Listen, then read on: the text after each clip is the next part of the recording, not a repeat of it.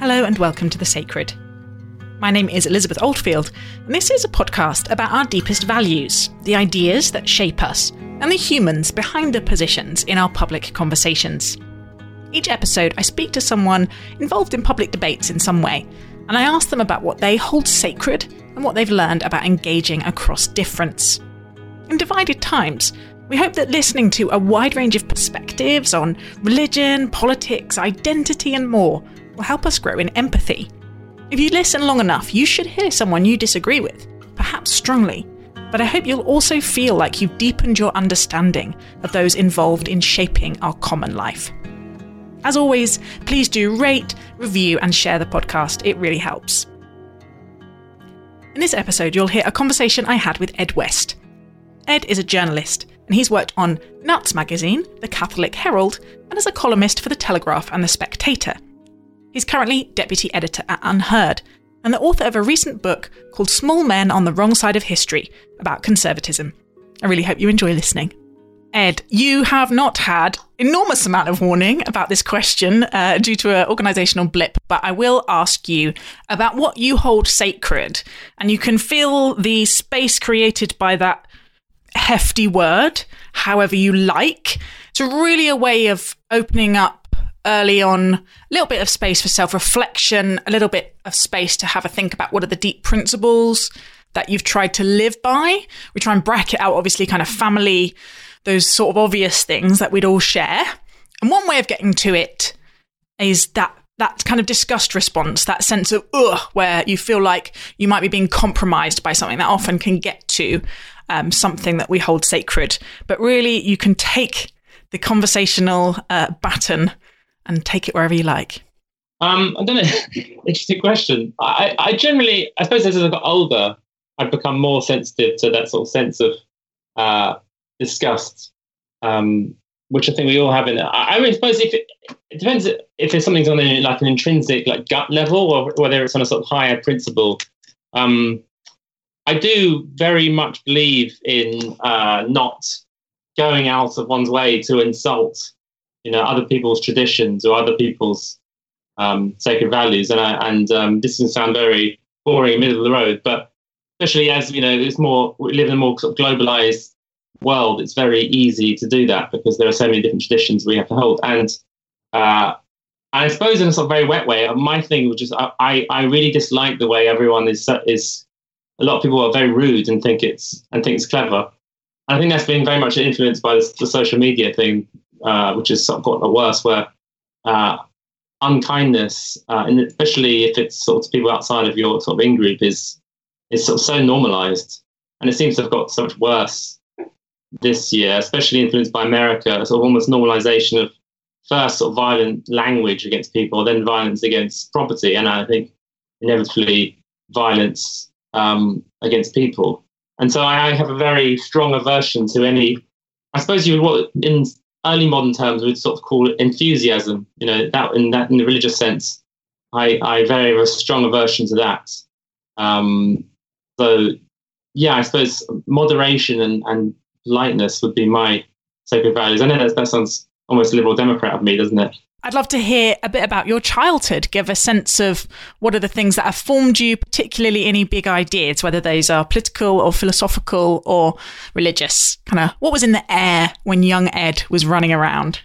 Well, I suppose, firstly, I was very much a product of the Cold War, and that was like a central thing going on because both my parents were journalists and they were involved with that in various ways. My dad was a foreign correspondent and been in Vietnam, and I remember being in Nicaragua when I was a child, and I mentioned that in the book. And I suppose communism was this overwhelming, menace. I don't know, not menace in everyday life. I don't woke up think as an 8-year-old worrying about communism. But they did take me to East Germany, which is in retrospect quite a weird thing to do. So I suppose that made me very aware from an early age that the modern world was not necessarily better than the past. That, communism come along and it replaced these old empires run by the Habsburgs and other people, and communism had made things a lot more worse. It made the people poorer, maybe got unhappier. It had worse architecture. So I suppose that definitely influenced my worldview. So I never sort of grew up thinking everything always gets better and better. So yes, that was the first thing.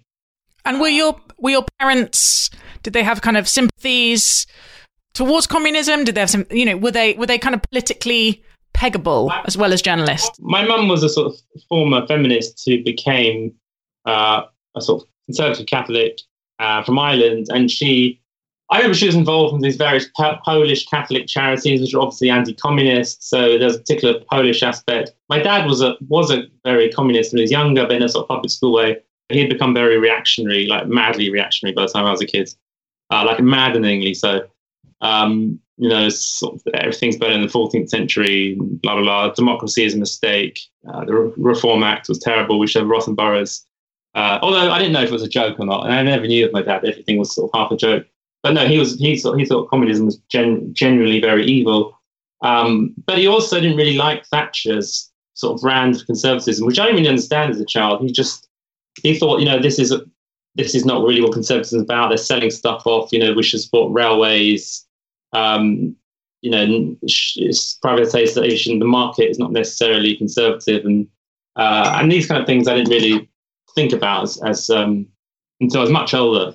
I suppose because I was brought up in the sort of that kind of Thatcherite worldview vaguely, and I sort of just assumed that was the way forwards. And then everyone seemed to be getting richer in the 80s, and in comparison, sort of 70s, it all seemed a bit sort of rubbish and run down.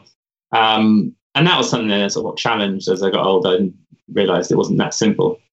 But yeah, I suppose so it was a kind of slightly bohemian conservative background. My parents had all sorts of cranky friends and royalists and people who were in favour of bringing back all sorts of strange things. And we used to we went to St. Etheridus. I mentioned in the book Father Charles Roux, who wanted Marie Antoinette canonised. He had this great campaign. He put his stamps upside down and was in France because he didn't recognise what he called the regicide state. So there's that was quite reactionary, I suppose. Yeah. And like many kind of teenagers growing up in that environment would react against that by, becoming quite left wing or, going to the opposite extreme. But from your book, it sounds like you never did that you've just been sort of solidly, strongly conservative leaning really all the way through. Pretty much so. I mean, I mentioned in the book that I suppose I wasn't that political as a teenager, but people who aren't political are basically default conservative. I mean, there's even research of people who don't consider themselves political, their values are basically the same as conservatives. So that is almost like the default state of people. I suppose my parents were very easygoing with me. They didn't tell me to do anything really so much.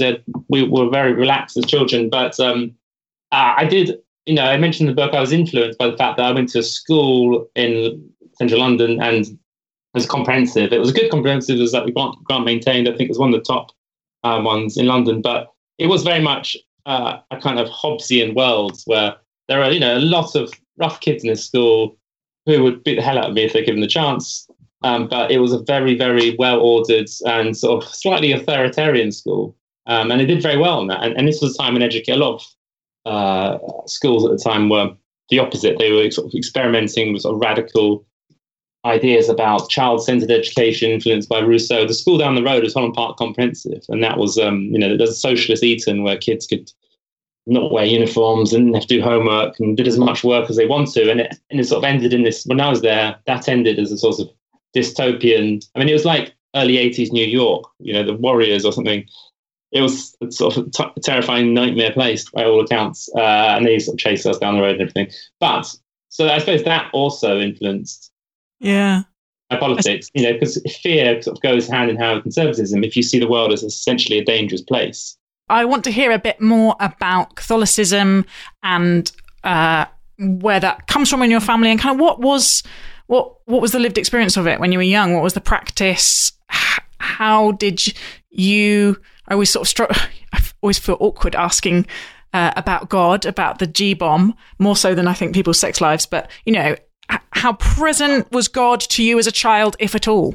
So we raised as Catholics because I don't know. I suppose it's just. I mean, there was partly because the Catholic Church is more forceful about that, but we weren't forced to go to church beyond quite an early age. And But I mean, I just didn't really. Again, I just didn't really understand. I didn't really. I mean, I could understand, but I didn't empathise with people who had this, hugely strict religious upbringing where the priest says everything it goes, and I'm so scared of God and the church, and I want to rebel against it, because it was never like that for me. It was already, Christianity was already quite a weakened force, and I just never saw it as oppressive. I mean, even as a teenager, I remember thinking I didn't really want to take part in this, but I can see it's good for other people, and I mean, that sounds really boring. I just wish I could, it'd be nice to be able to rebel, but I didn't really feel like oppressed by it in any. It was sort of in the background, it sounds like. It was in the background, yeah. I mean, the problem is, the church we went to, I won't name it, but definitely the wider Catholic church in England that we were sort of part of was, it was very much that very dour Irish Jansenist tradition, which was very, I find very off-putting.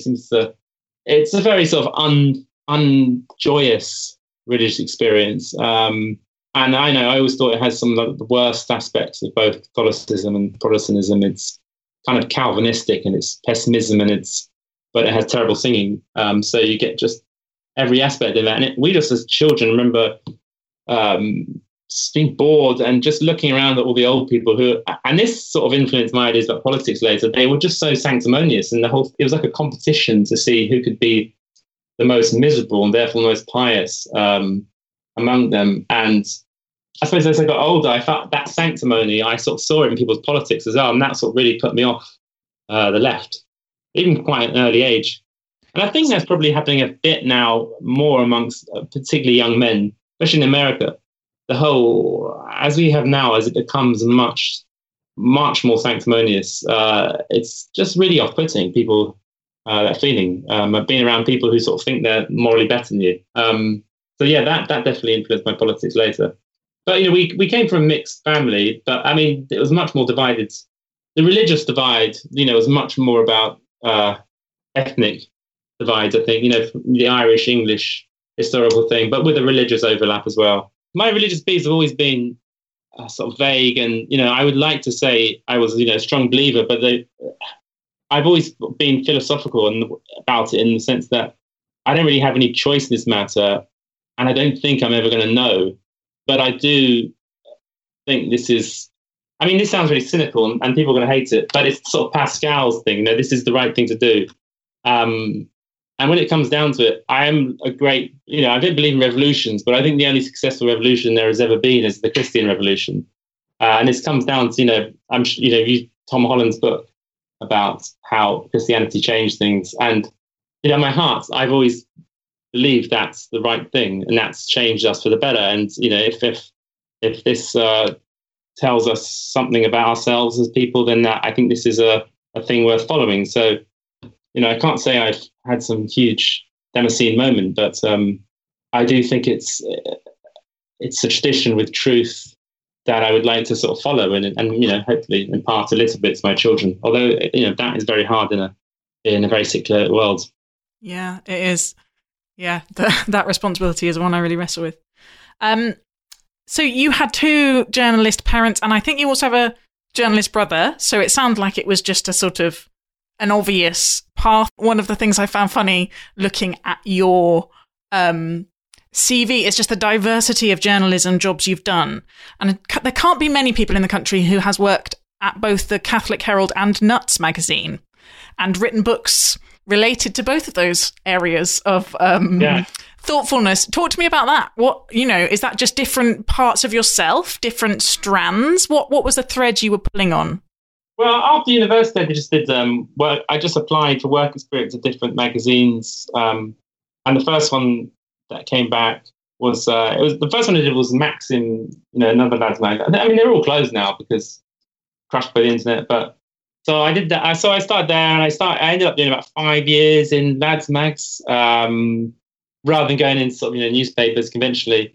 Which was, it was fun. It was very, the main was Nuts, which was sort of a massive thing at the time, which was, it was fun. It was very obvious time. There's some lovely people there. The people who worked there were the absolute opposite of what you imagine.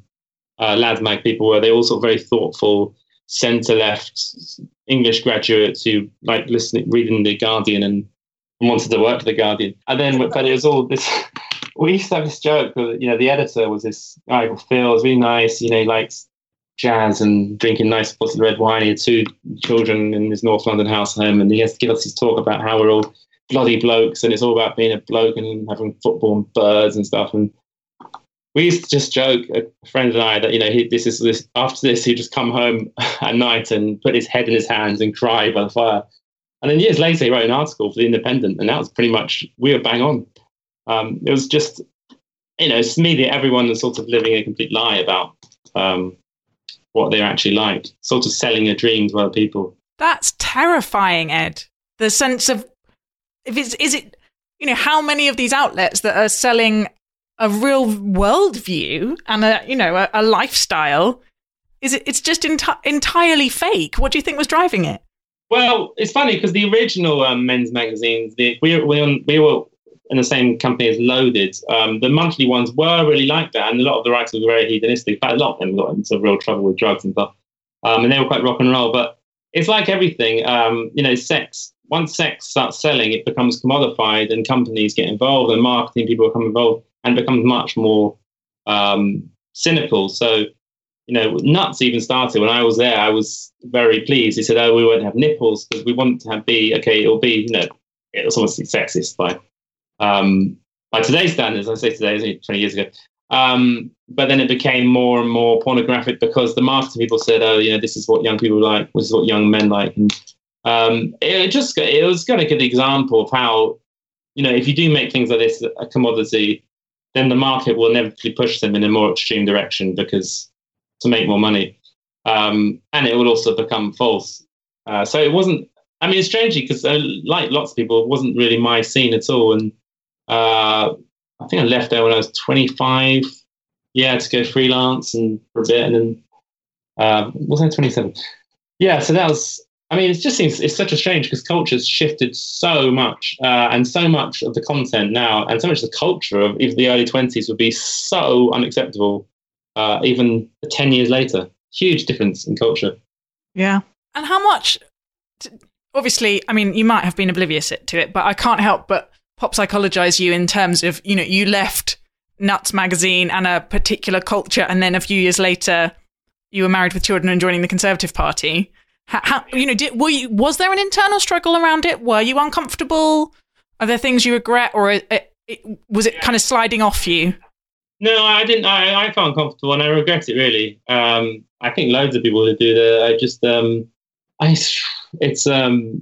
Because it was quite squalid, and it was quite common for people who worked at those places to write afterwards about, I'm told so, we're exploiting women, and we were definitely. We were exploiting people who thought they were going to get into an industry where they will be, the next Jordan or whoever it is, and most, the vast majority don't.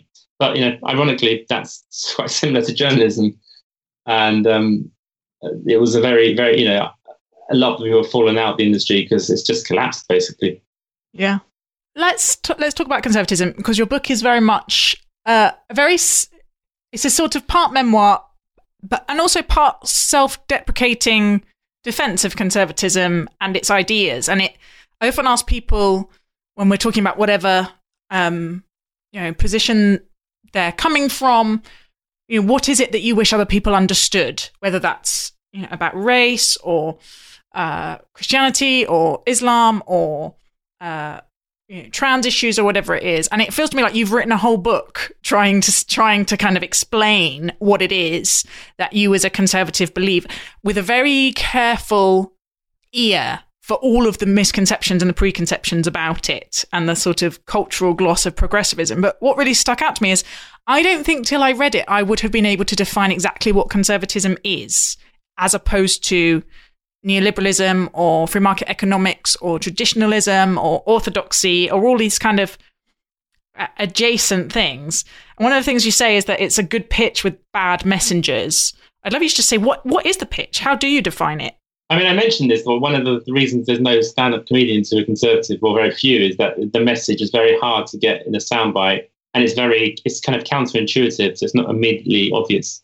But I suppose one would define it as, it's a particular vision of human nature.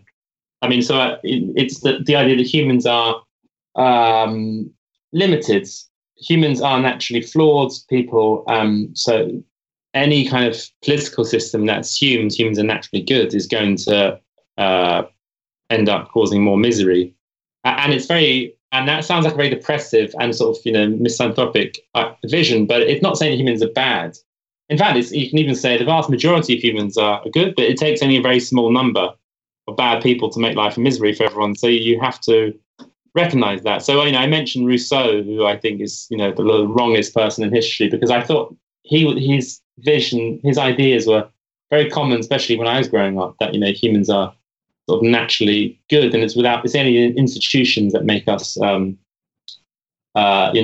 behave in this monstrous way. But conservatism is the opposite idea. And it's institutions, in fact, that make life bearable for us. And conservatism, the original is a French word, and in the context of France and England, it meant people who supported the church and the crown.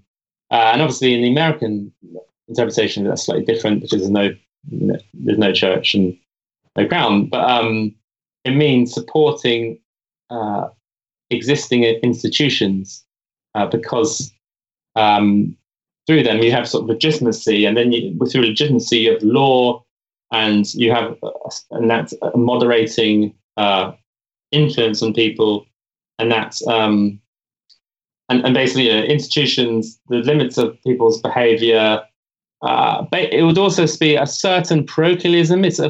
Conservatism is against universalism, in the sense that the liberal idea is that we are the world. Going back to Thomas Paine, that all people can basically live under the same system. All people can have this new sort of modern framework of government, be fine. Well, the conservatives will say actually different people, because of their historical traditions, something might work in one country, something might work in another.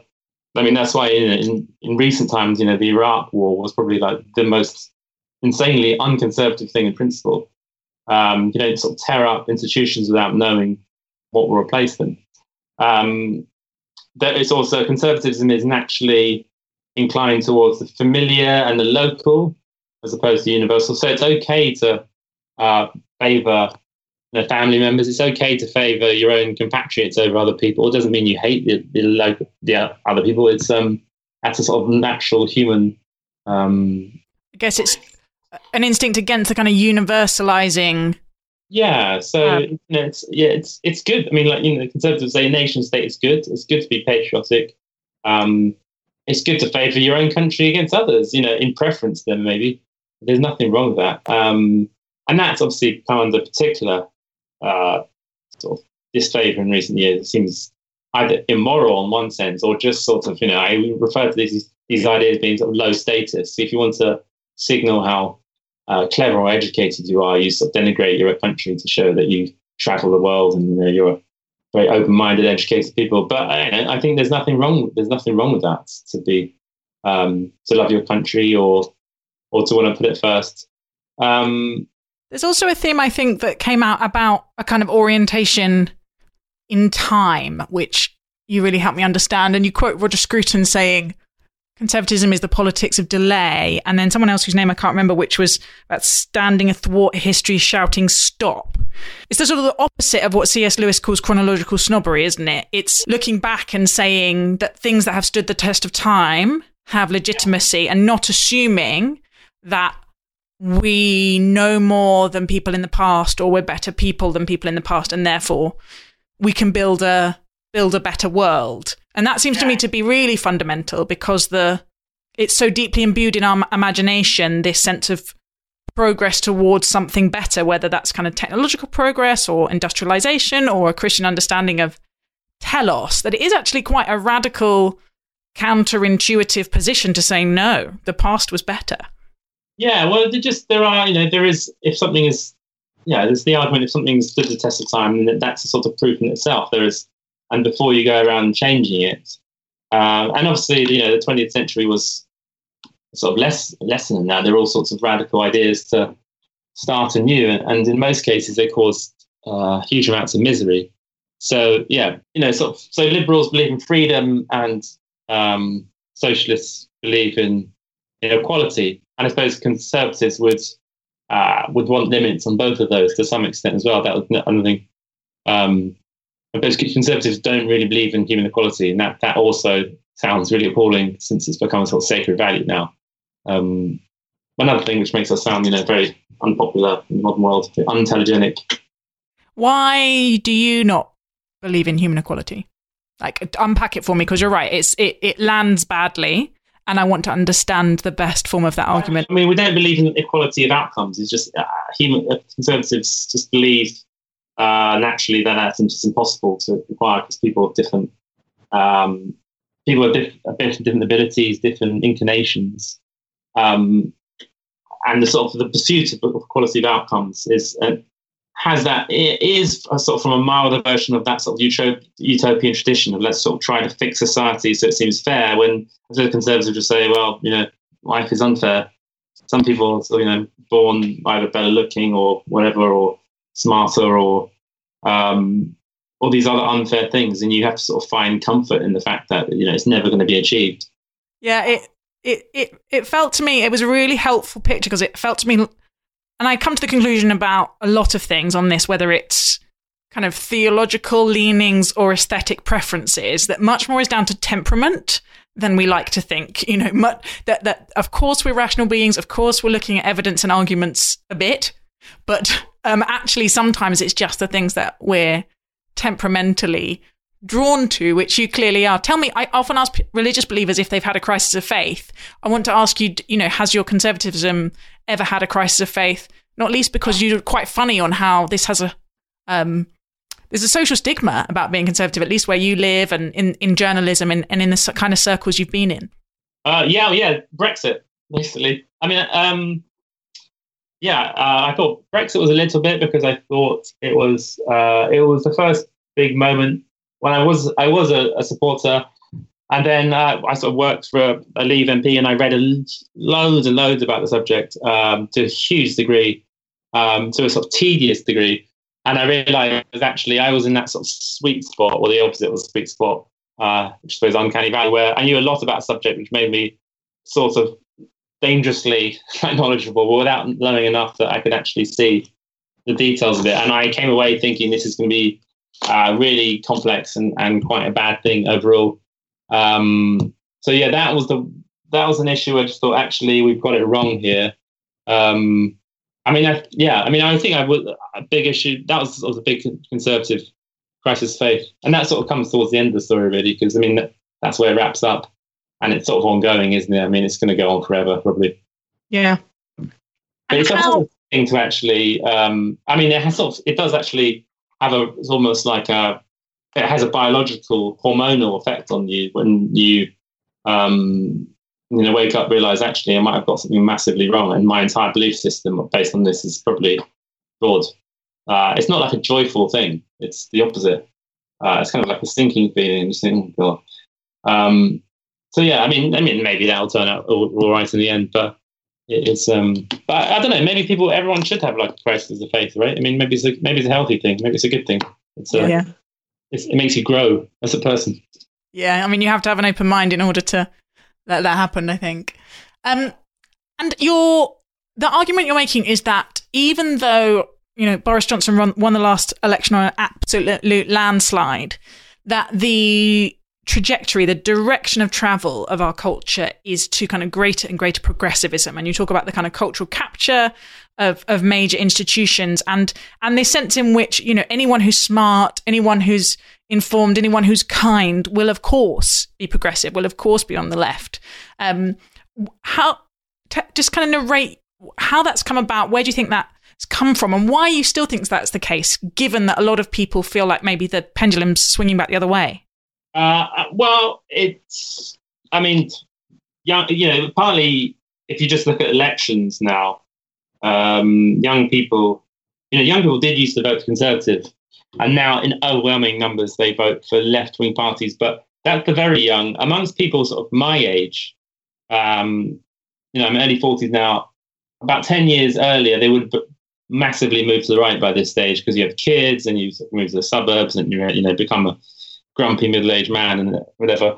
That generational shift has not really happened either in Britain or America amongst those born from the late 1970s, early 80s. There's people now still identifying as being on the left, whether it's radical left or sort of centre left.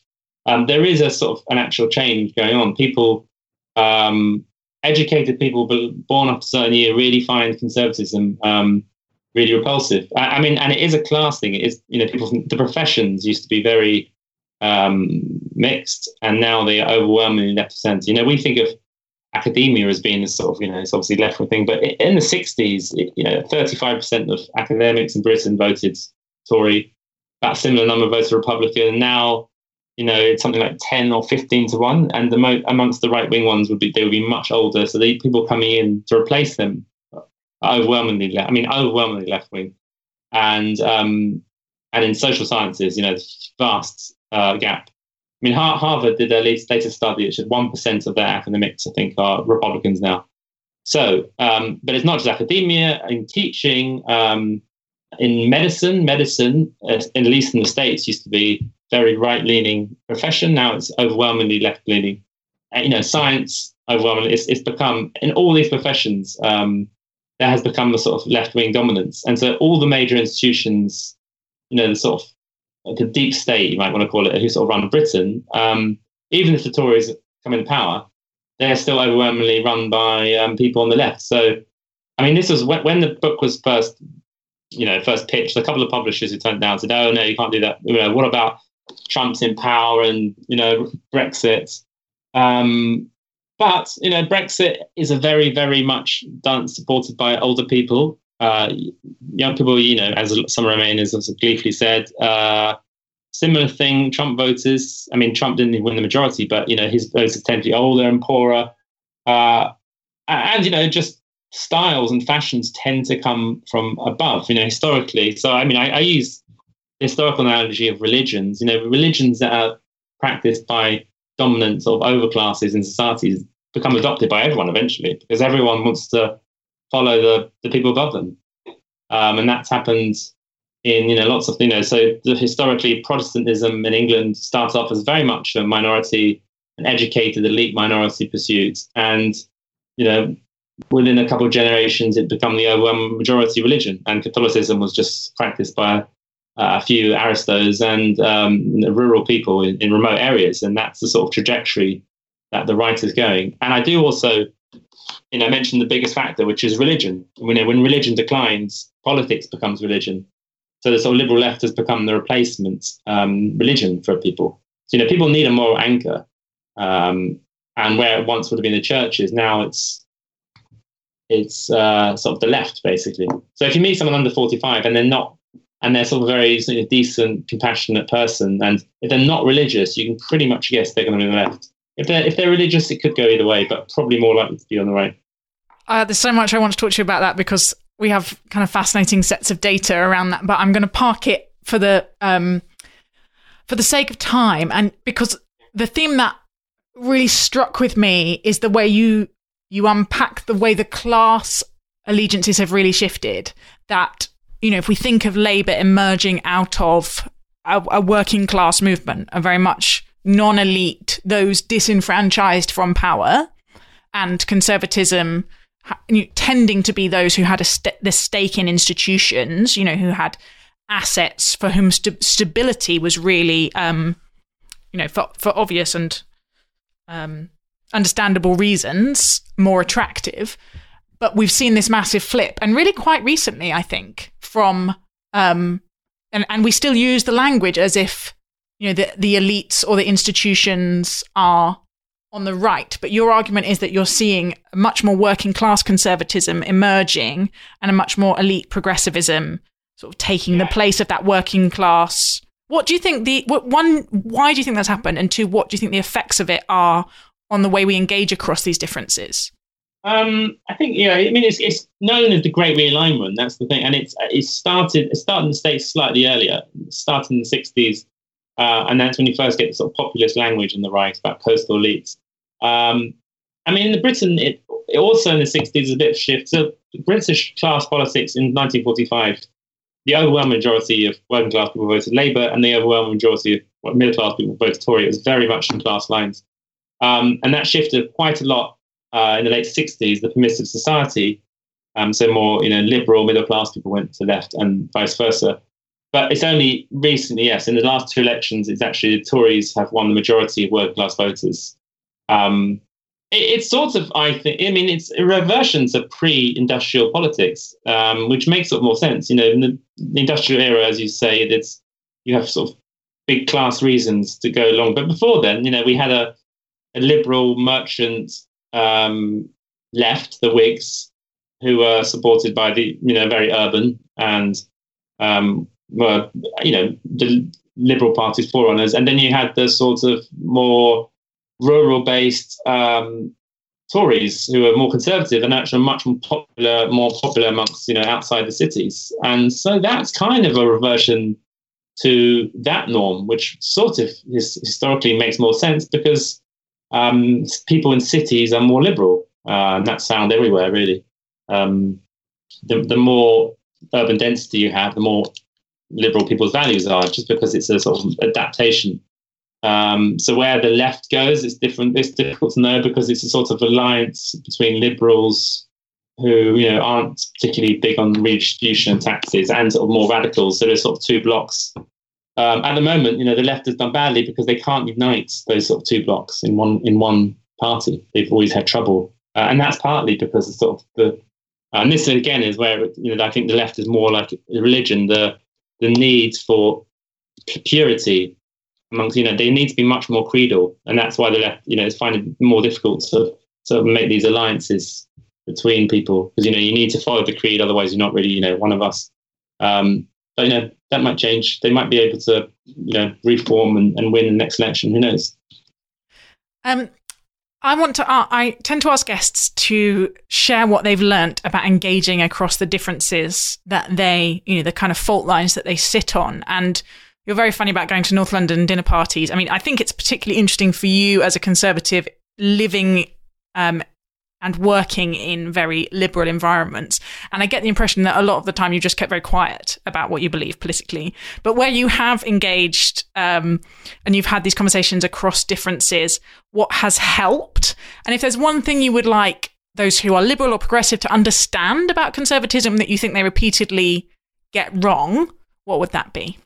I think the one thing people, and I mean, this is what Jonathan Haidt's found in their surveys, that most liberals, people identify as very liberal, don't understand that conservatives, have the same beliefs and values as them.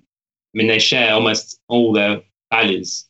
So the classic one was that people with very liberal ideas misunderstood that most conservatives, the overwhelming conservatives, would strongly object to being cruel to defenseless animals. Like, obviously we would. But because something might not be a priority, or because it might be countered by some other factor, it doesn't mean it's important. So all the basically, if you think that something is a social problem and you're left, most conservatives will agree with you, but they will either find it's a social problem that can't be fixed, or there will be a sort of unintended consequence of dealing with it, such and such, or it will counter against some other social value. And and the best policy comes about from accepting that there are no solutions, there are only two bad outcomes, and you have to sort of find which is the least bad. That's on a sort of very basic level. I mean, I don't want to generalize, because lots of people do understand the conservative mindset, and some people just have different values. So I'm not trying to necessarily say to someone, you're wrong. I suppose partly it's just saying, listen, just at least understand where we're coming from. It doesn't mean we're evil. I mean, some parts are evil, but we just see the world in a different way to you. And I think it's part of the problem with modern living, is that it's much easier now to go about your life and never really meeting anyone who's that different to you. I mean, I take an example of where my mum lives, in a town of 20,000 people. all the people she knows come from very different backgrounds. They have very different political views. They have different education levels, because it's just that's who you live with. You've got no choice. And that's how it's been for most people. Now, people are much more likely to be, amazingly live in this diverse city with 20 different restaurants, cuisines, people from all over the world, but all your neighbours have exactly the same education levels. They all have exactly the same political views as you. I mean, they've all been selected in that way. So it's much easier to, never meet anyone who differs from you in any sort of fundamental, significant, or interesting way. And I suppose that is partly who the book's aimed at. Thanks, Ed. That is a good summing up of why I love having these conversations, because I learn such a lot about myself as well as the people that I'm listening to. Ed, thank you so much for talking to me on The Sacred. It's been a pleasure. Thank you for listening to The Sacred. I'm Elizabeth Oldfield. The producer of this episode is Soup Shop Productions, and it is a project of the think tank Theos. We'd really love to hear your thoughts, whether via Twitter at sacred_podcast, or me at Theos Elizabeth, or thesacredpodcast@gmail.com if it's easier to write in long form. As always, please do rate and share so others can find the podcast. We're also now available on Spotify, so it's even easier to take The Sacred with you wherever you go. Finally, if you'd like to know more about the work of Theos, you can connect via the website at theosthinktank.co.uk.